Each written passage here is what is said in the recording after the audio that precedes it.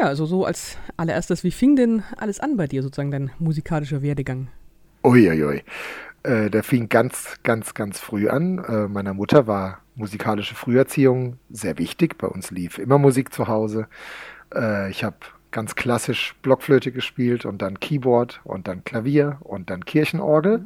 Das war dann schon nicht mehr so klassisch. Und habe in dem einen oder anderen, in der Kinderkirche früher, hat man viel gesungen, so Laudato Si und solche Sachen. Und da würde ich sagen, hat der Werdegang begonnen. Musiker werden Oh. war nie ein Ziel von mir, habe ich nie forciert oder vorgehabt. Das ist tatsächlich einfach passiert und auch erst mit 28. Ui. Sehr cool. Und beim Kirchen, also dann hast du quasi dann wirklich auch regelmäßig in der Kirche sozusagen auch mit gespielt sozusagen, die Orgel. Ja, das war vor der Pubertät. Also ich habe Kirchenorgel gespielt und habe mit 16 das Ganze aufgehört, weil es die Pubertät einfach nicht überlebt hat. Da gibt's viel Spannenderes, als Sonntagmorgens mit warmen Fingern und frischem Kopf in der Kirche zu sitzen.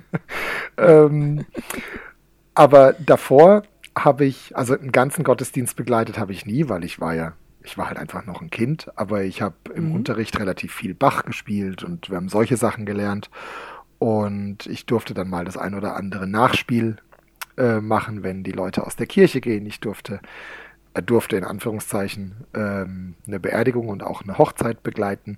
Das waren aber alles Sachen, wo ich quasi eingesprungen bin und das ist auch nicht wirklich der Rede wert. Ja, das klingt ungefähr sehr, sehr cool. Und wie kam es dann, dass du quasi bei den Söhnen Mannheims gelandet bist? Ja, das wüsste ich auch ganz gern. Nein, ein bisschen weiß ich's. Ich habe angefangen mit 28 über Umwege und kam ursprünglich von einer Karaoke-Bühne, wo ich moderiert habe, zu The Right Thing.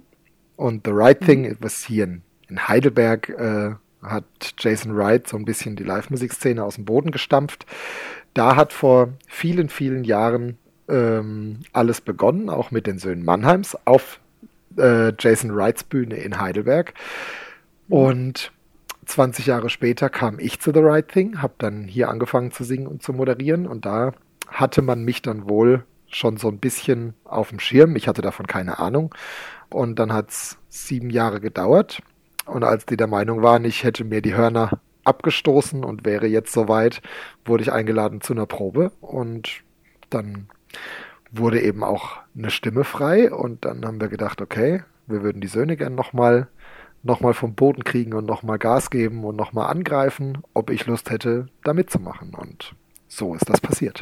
Genau, das war quasi dann so 2017 irgendwie auch ein Neustart sozusagen, nach eben so einem gewissen Weggang. Und ja, wie nimmst du dann quasi diesen Neustart sozusagen wahr? Also naja, für mich ist es wahrscheinlich am einfachsten, weil es für mich wirklich neu ist. Ich musste mich nicht umgewöhnen, ich musste nicht alte Sachen vergessen und dann neue Sachen machen.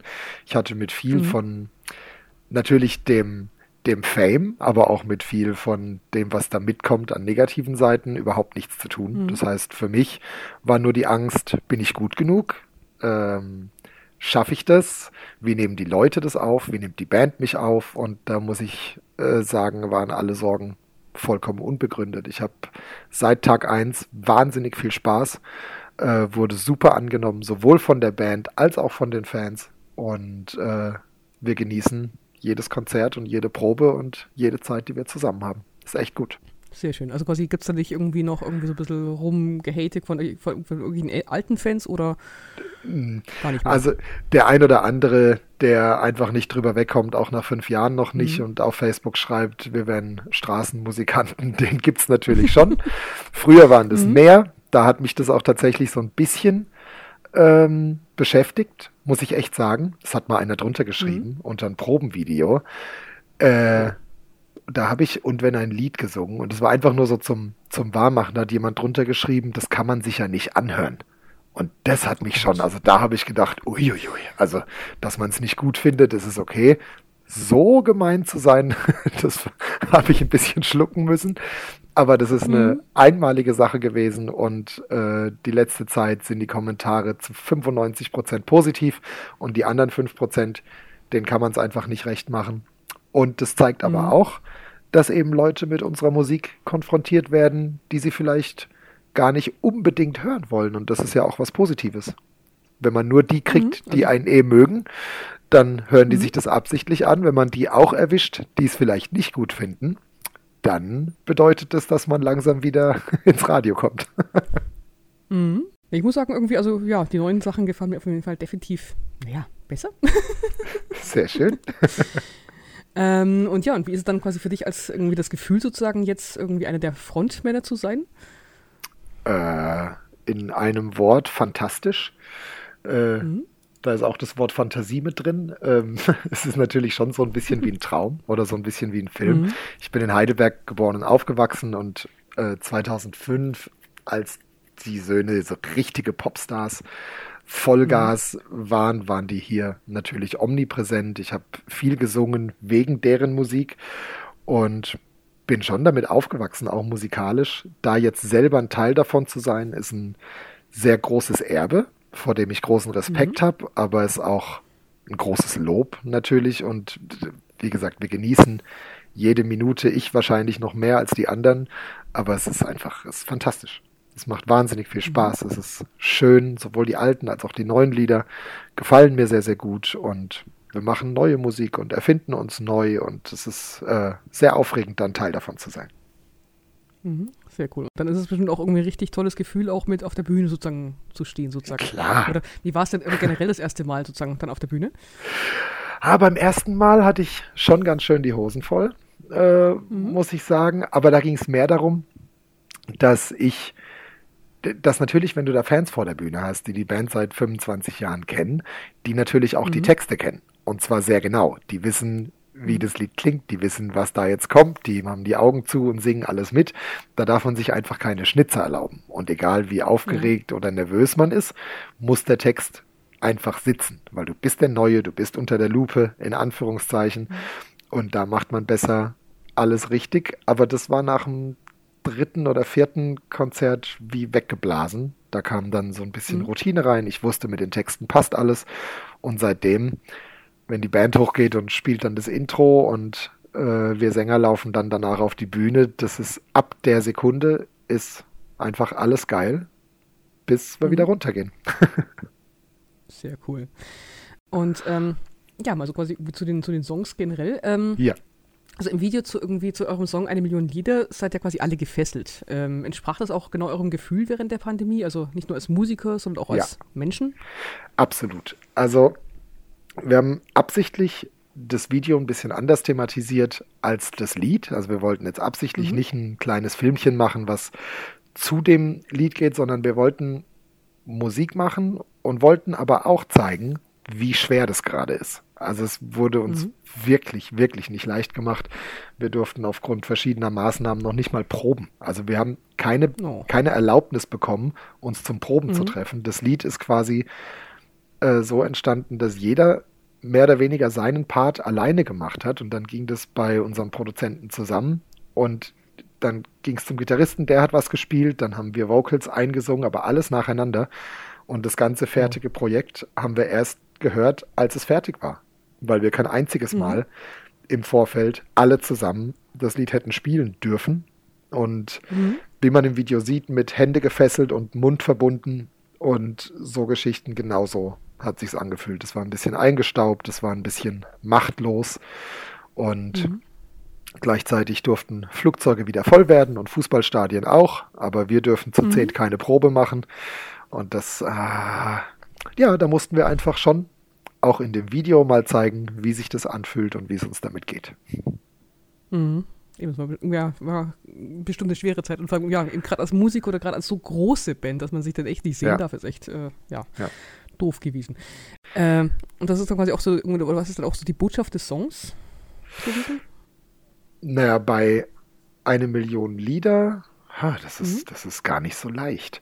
Wir haben gesessen, wir haben zu dritt eine Songwriting-Session gemacht und haben einfach ein bisschen gebrainstormt und haben dann einfach losgeschrieben.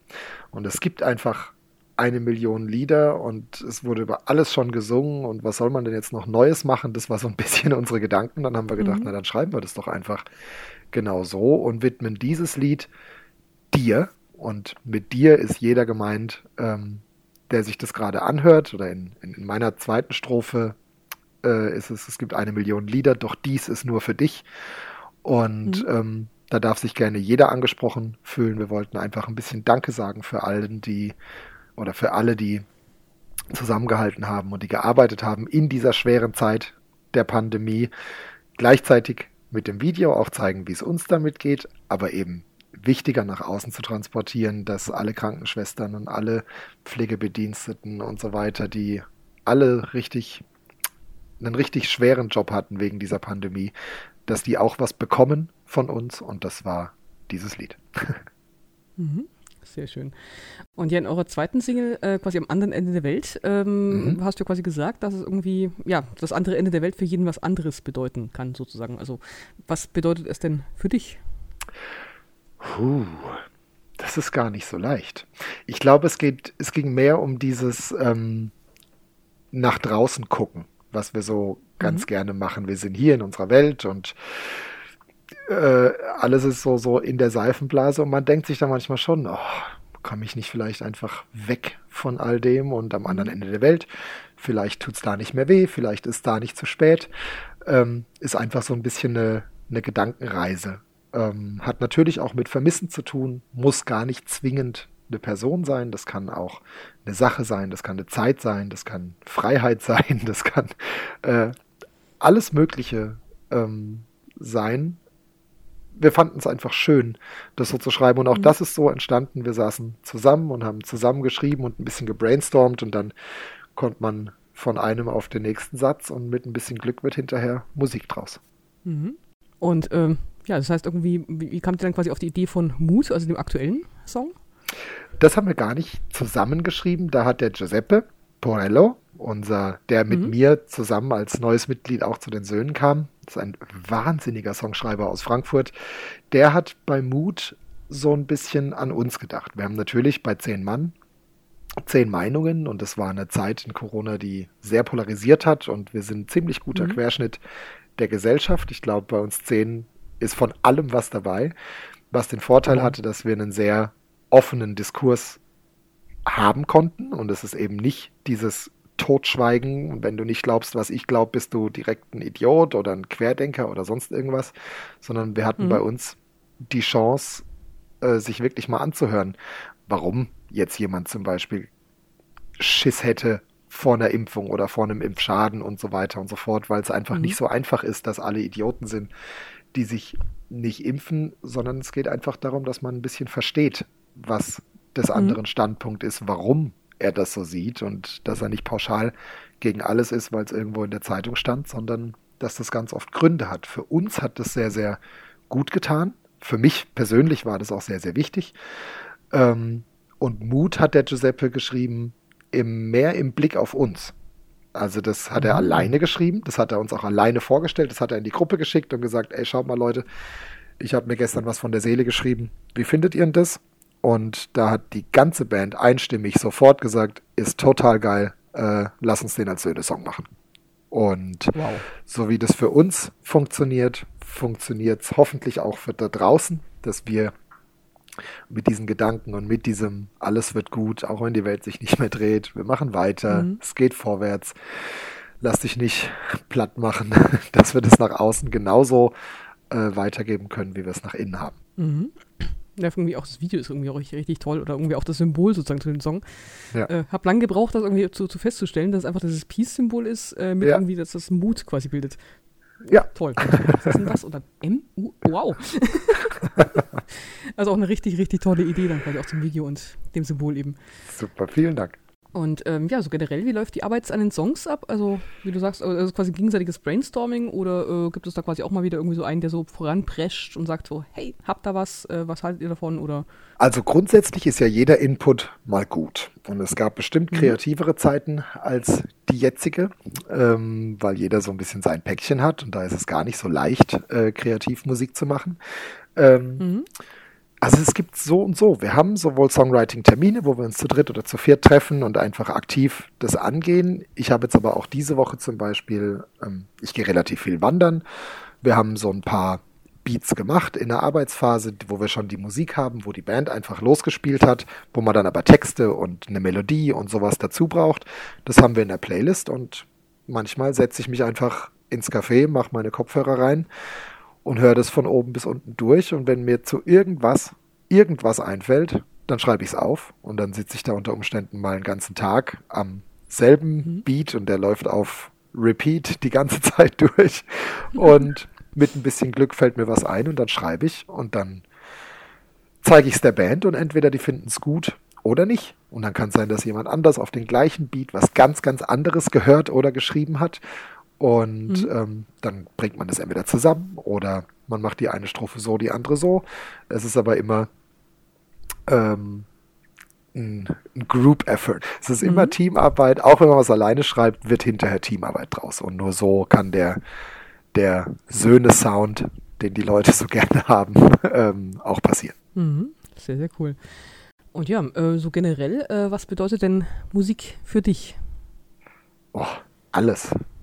Musik ist mein Ventil, ist mein Zugang zu meinen Emotionen, auch zu den Sachen, die man vielleicht nicht immer präsent hat. Manchmal sitze ich im Auto und fahre irgendwo hin und dann höre ich Lieder und merke erst, wenn ich mir die Lieder raussuche, die ich hören will, dass vielleicht gerade ein bisschen was los ist in meinem Kopf. Also manchmal ist es gar nicht so, dass ich mich gut fühle und dann höre ich gute Musik oder ich fühle mich schlecht und dann möchte ich was Melancholisches hören. Ganz oft ist es einfach andersrum, dass ich anhand der Musik, die mir gerade gefällt, merke, wie mein Gemütszustand eigentlich gerade ist. Aber Musik ist alles. Kunst unterscheidet uns maßgeblich von Tieren und man kann so viel auslösen, man kann Emotionen haben, man kann Gefühle, Erinnerungen zurückrufen oder herbeirufen, man kann die Fantasie anspornen, man kann mit Musik einfach alles machen. Oh ja, stimmt. Und ja, was ist dann für dich das Schönste am Musikmachen? Das ist tatsächlich ein neuer Effekt. Also ich bin auch in der Coverband und ich mache schon eben länger Musik. Grundsätzlich, da ist das Schöne, dass man mit verschiedenen Liedern verschiedene Reaktionen erreichen kann bei Leuten, die einen nicht kennen. Das finde ich schon immer krass. Jetzt bei den Söhnen, es kommt noch mal ein bisschen was anderes dazu, weil dadurch, dass ich selber auch mitschreibe, ist es das ist so ein bisschen wie das Baby zu sehen, wo dann andere gucken und sagen, oh, das ist ja süß, mit dem Unterschied, dass bei uns alle ehrlich sind. Also wenn du ein neues Lied spielst und du hast das geschrieben und du hast da selber am Entstehen mitgemacht, wirst du irgendwann natürlich du bist nicht mehr neutral dem Lied gegenüber. Wenn du dann das erste Mal auf der Bühne spielst oder es ist das erste Mal jemandem zeigst, der dich jetzt nicht zwingend lieb haben will oder dir Honig ums Maul schmieren möchte und es gefällt ihm trotzdem und er sagt, oh, okay, das ist richtig gut, das erwischt mich hart. Das ist ein neues Gefühl, was für mich sehr, sehr schön ist. Also eigene Musik zu singen, für die man hinterher Applaus bekommt, ist doch nochmal ein bisschen was anderes als in Anführungszeichen schon existierende Musik. Ja. Und gibt es dann auch etwas, was weniger Spaß macht? Noch nicht. Also ich bin ja erst seit 2019 am Start. Ich liebe im Moment alles. Ich liebe Autogramme, ich liebe es, Fotos zu machen, ich liebe es, nach dem Konzert an unseren Merch-Stand zu gehen und ein bisschen beim T-Shirts verkaufen zu helfen. Ich liebe Radiointerviews und auch andere Geschichten. Ich mag es, früh aufzustehen, um irgendwo lange hinzufahren, um da dann abends ein Konzert zu spielen. Im Moment bin ich noch von gar nichts müde und das Einzige, was mehr sein könnte, ist die Konzertanzahl. Aber das war jetzt diesen Sommer ganz schön. Jetzt im Herbst kriegen alle wieder ein bisschen, Angst nicht, aber sind vorsichtig, was natürlich die Konzertlage schwierig gestaltet für uns Musiker und damit auch das Einkommen. Das ist das Einzige, was weniger Spaß macht, ist in dieser Pandemie davon leben zu müssen. Alles andere, was den Job angeht, ist einfach toll.